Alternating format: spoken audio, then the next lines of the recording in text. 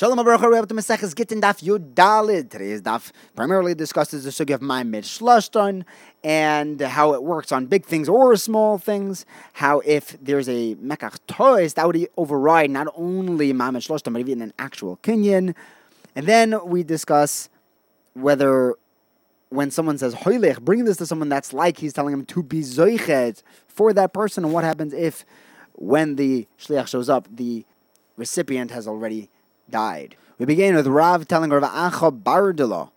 He says, I have this cob of marika of saffron by you. I want you to give it to that fellow over there. And he told him that in front of him. So he assumed that since he told him in front of this third party, that he could not retract that transference, because it's Ba'apei Tzlas, it's a Ma'amid Shlashton. And all the parties were there.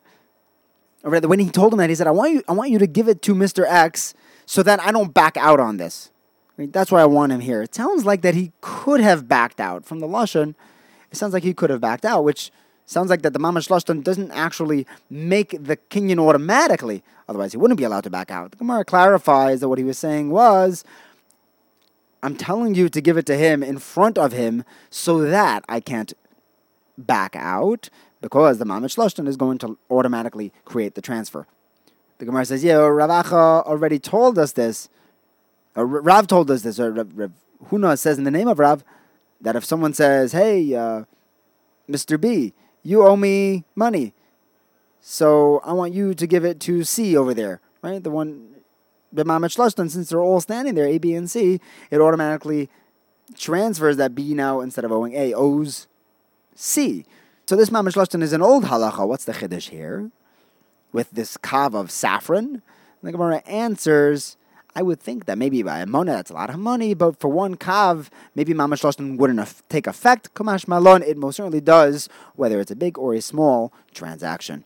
Next, the Gemara tells us that there was a bunch of gardeners, and they were going through their inventory, and it turns out that one of the gardeners had 5 extra zuz. So they said, between the two, between all the gardeners, they said, give this 5 zuz to our landlord for all of us.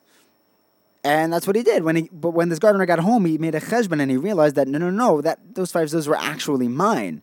The thing is that the gardener, their landlord, was right there when they made that transfer. So we had a Ma'amid Shlashton. All the gardeners told this one gardener to give it to their landlord standing there for them. And not only that they actually did the kinyan.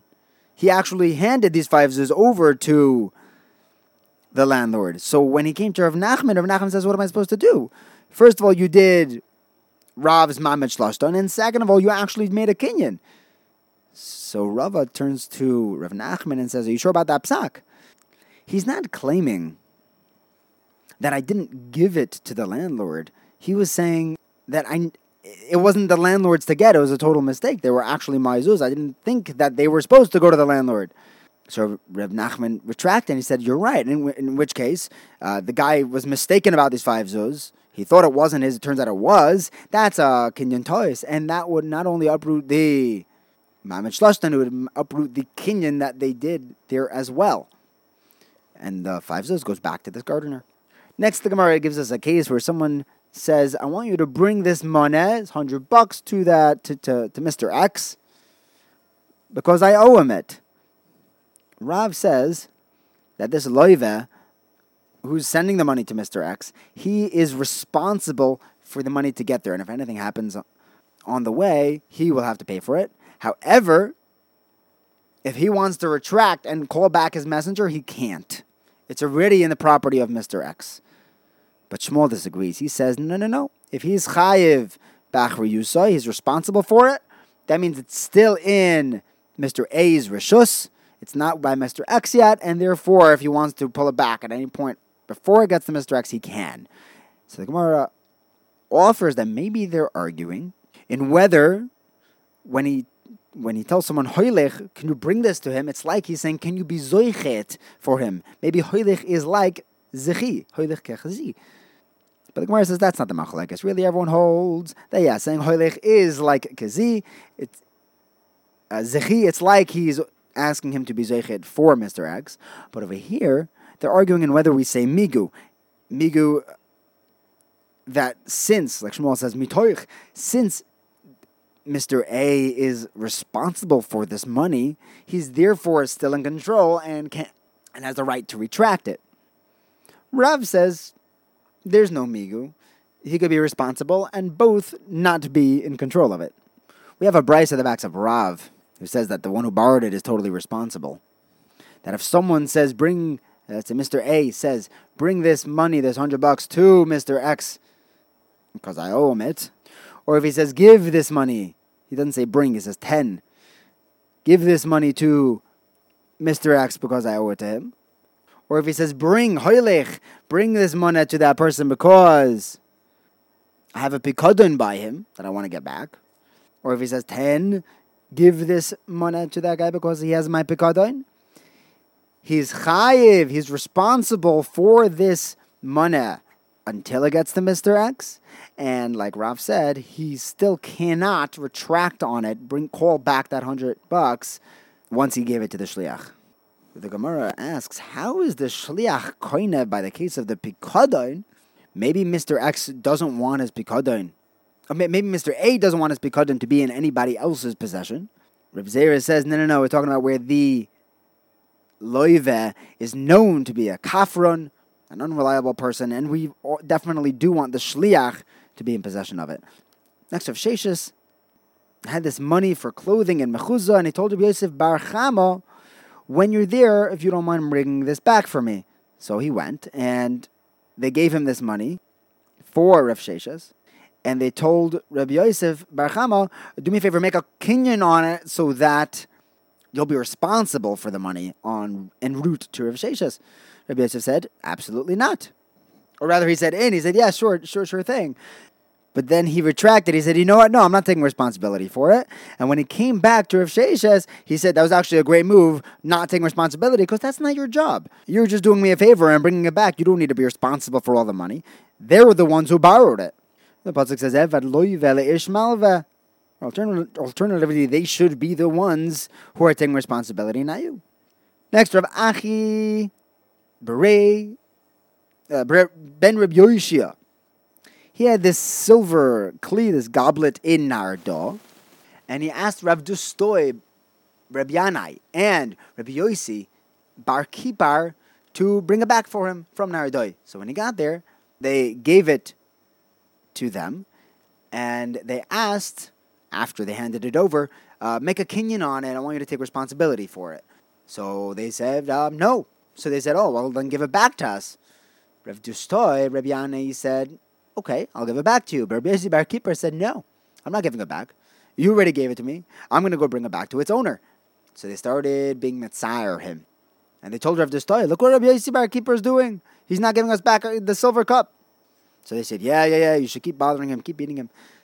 So when they came back to Rav Achi Rav Yoshia, Rabbi Yossi Bar Kippur says, look, I stood up for you. I didn't take a achrayas for it.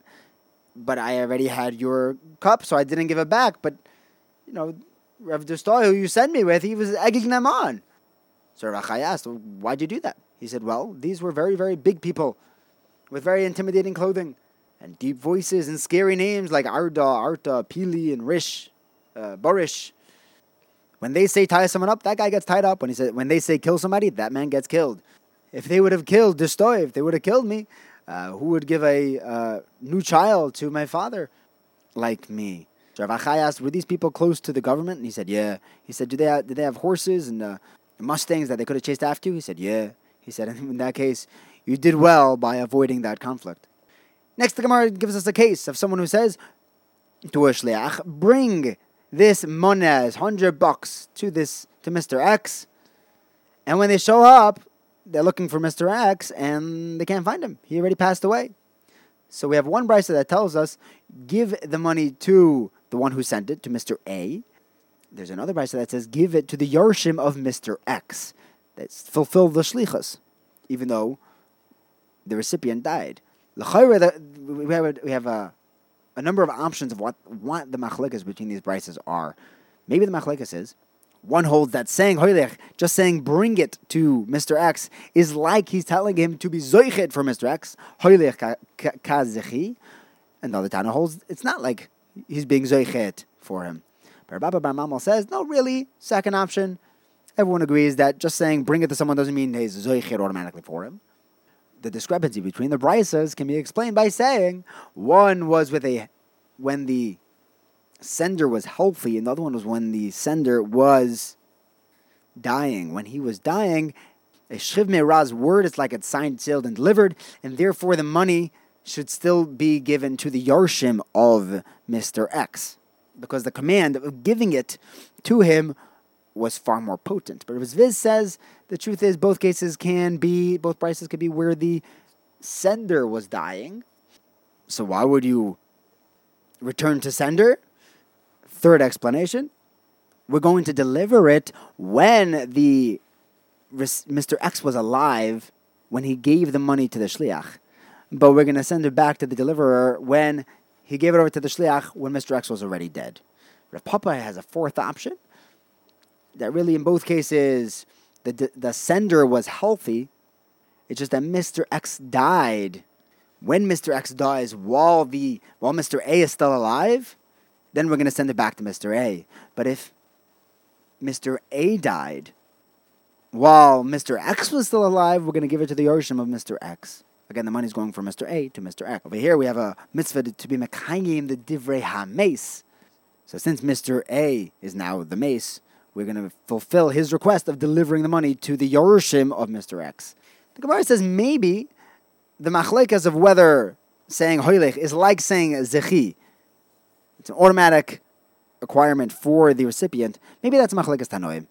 Because we have one brisa that says, if a person says hoylech money leploini, deliver this $100 to Mr. X, and then when they show up at Mr. X has died.